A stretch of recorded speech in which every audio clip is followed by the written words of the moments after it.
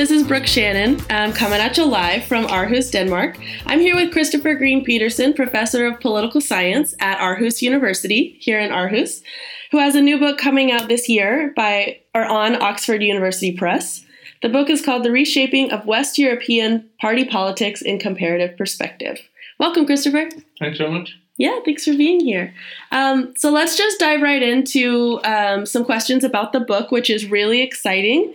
So can you talk a little bit about the data that you use for this project? Yeah, the primary data source is cap coding of party manifestos in 7 European countries back to 1980, for a few countries a bit further back, but that's the core data set. Party manifesto is a well-established data source for studying political parties, but what's new here is that we applied the cap coding scheme to the party manifestos, and that's the primary data source I use.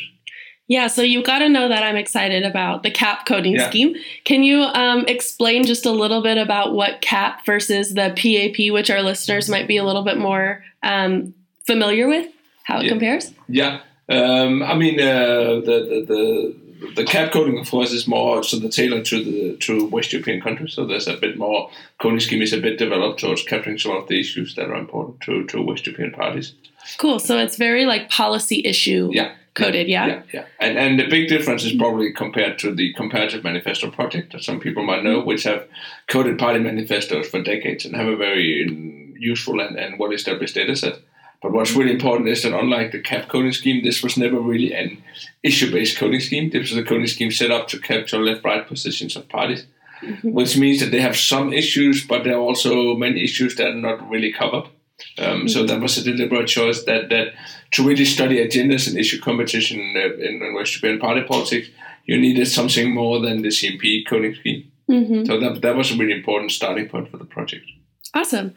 And so in the book, you really set up the party manifestos as a great way to study party competition, analyze policy issues, and then issue ownership. Yeah. So the U.S. analogous to party manifestos would, of course, be party platforms, just for listeners. But my question is, how, in terms of policy mechanisms, I suppose, how are party manifestos set up in this really great way to study these three? Yeah, I think it's really important for what you get out of party manifestos and what you don't get out of them. These are documents that parties produce around an election. Typically, it varies somewhat by countries, but most countries rather extensive, so that campaign programs or also the more ideological expressions of what the issues that parties find important.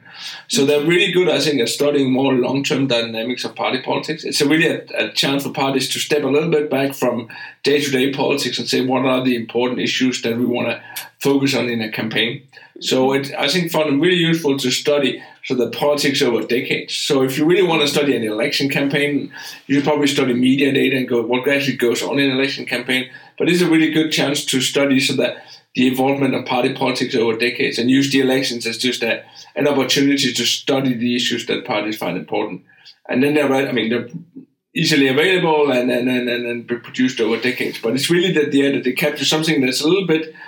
It is connected with the everyday politics, but it's not produced by everyday considerations, which I think would give you a more short-term picture of party politics. So the book is really about medium, long-term developments of issue competition in Western Europe. I think the party manifesto suited that purpose really well compared to other data sources. Mm-hmm. Awesome. Cool. So my first substantive question for you is actually just the title of your first chapter, which I thought was really great. Yeah. What has happened to party politics in Western Europe? Yeah. And I'm wondering, how has it changed and how is this topic changing now? Yeah. I think that the reason why I started the book with a chapter on that's probably that even though it sounds like a really straightforward, simple question, it's not actually been studied that intensively. And one of the reasons is actually data, because if you look at the CMP data and so on, there are some issues that you can study, but you can't really study the entire issue agenda.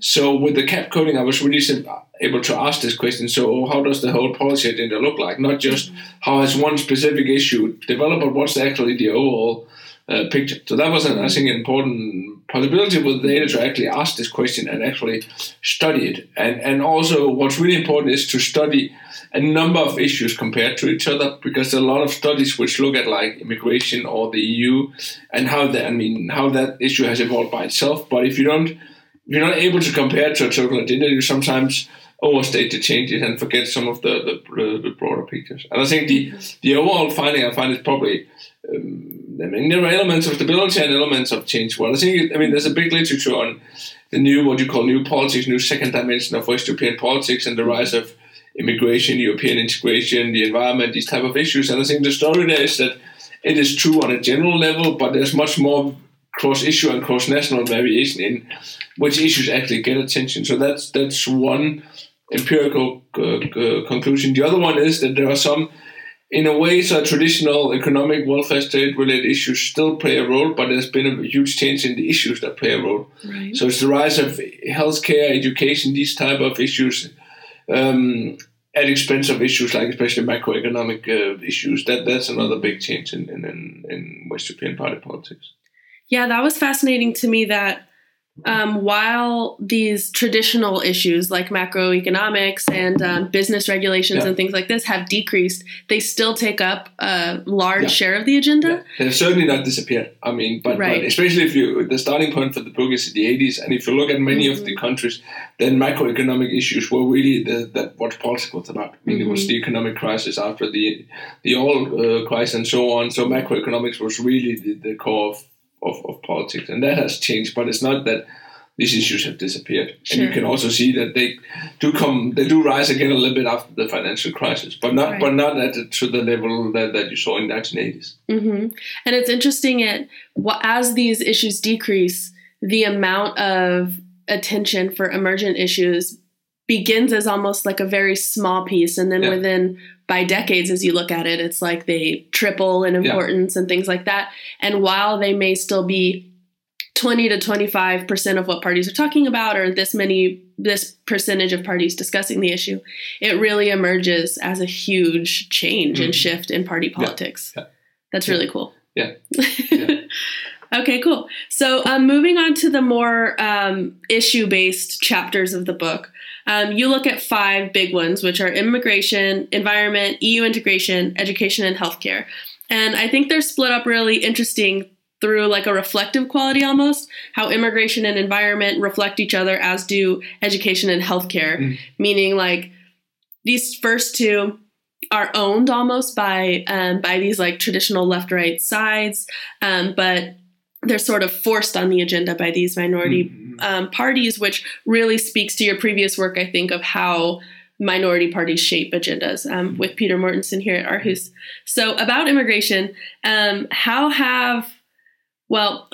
up, about immigration, so ownership is really strong on this issue in the U.S. context as well. And I'm thinking that it's really emerged in recent years with sort of international shifts that we see also occurring in parts of Europe, Western Europe included. But how have these international trends, and I guess I'm sort of subtexting like Trump and all of the rise of the right wing in the U.S., but how has this affected issues like immigration in the Western European agenda? Yeah, I think there are two aspects. One is that the increasing number of immigrants, you can see that in the finding, that does affect, this issue doesn't come out of nothing. The refugee crisis in Europe and so on, these type of developments do affect the level of attention. So you can see it's rising in all countries, but there's also substantial variation in how this actually gets taken into party politics. And of course, the emergence of radical right-wing parties is important, but the chapter also tells the story that it really matters how more traditional mainstream right parties affect this, and what really drives them is especially coalition considerations. So if you think about these big mainstream parties in Europe as really oriented towards winning government power, then a lot of what shapes their interest is really, does this issue, do the emergence of radical right-wing parties offer possibilities of winning government power in new ways? And if this is the case, they're actually also willing to try to push this issue much harder than there are other countries where they don't want to form coalitions and it's not possible to win government majorities with radical right-wing parties. Then they're much less interested in really playing this immigration card or really emphasizing the issue. So I think one thing that comes out of the chapter is really how important these coalition dynamics actually is for how, it's an issue where I think that gets more attention and has a lot of potential, but this potential, how this is used by parties really depends on the coalition dynamics. And the large parties are really the focus of the book as well, right? These sort of ancillary parties are treated as such, which is... there's a lot of literature on the rise of new parties and the role, which I think is obviously important, but I think what's really what I really try to bring forward in the book is that it really also depends how they interact with the mainstream parties, and interact also really means coalition politics. So there are also a lot of studies of how mainstream parties react to these new parties. Do they move left, right, or do they decrease, increase issue attention? But I think what has been missing is to think this through in terms of coalition dynamics. A lot of it is simply based on vote consideration. So do we get more or less vote from moving left, right, and so on? But here's that if we want to win government power, how does these issues open up opportunities? Or sometimes you avoid issues because there are coalition reasons why these issues are problematic. Sure.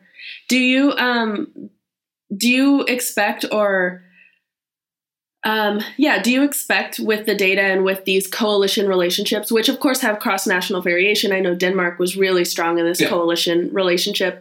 Do you expect that this attention in the party manifestos is a bit of lip service to these, or does it transfer into policy outcomes that are specific on immigration? I think it does translate into, especially if you see the Danish case, which is really pronounced on immigration, you can also trace that in policy development. The studies that look more in detail at policy changes can clearly find that once parties can't just talk about these issues just in general. They will come out with specific proposals. They when they emphasize issues, they will say, okay, we want to do this, we want to do that.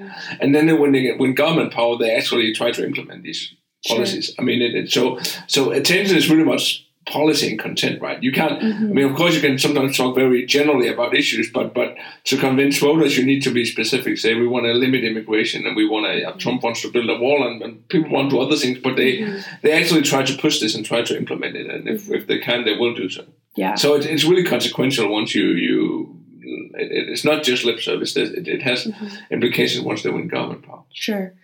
And there's a few other explanations people have offered for this type of thing, party competition being one. Yeah. And in your book, it really shows that the driving factor is this coalition building. Yeah. Can you speak a little bit about the theory of party competition and maybe why? Were you surprised that it didn't come through as strong? I worked with this before, so in a way, it was the story I wanted to tell about, right? Sure. But I think a lot of it comes down to the motives you attribute to parties, and I think it's clear when you work with these more traditional mainstream parties that winning government power is actually quite a central driving force for these parties. So I think what's really important is to think this through in terms of how it has implications for how they compete with other parties, right? And of course they compete for votes, but they also compete for winning government office, and that's actually quite a strong driving force for many of these parties. So I think that was really an important theoretical message to get through. Yeah, the institutional forces seem very strong, especially across nations, and how they end up working together sort of in the international EU context, which is pretty fascinating, especially for an issue like immigration that has these international, national, and even down to local politics implications. Yeah, it's great. Okay, cool. So one thing I was wondering, especially as I got to the later chapters in the book, is these new emergent issues, sort of the left version of immigration almost being environmental policy and environmental issues.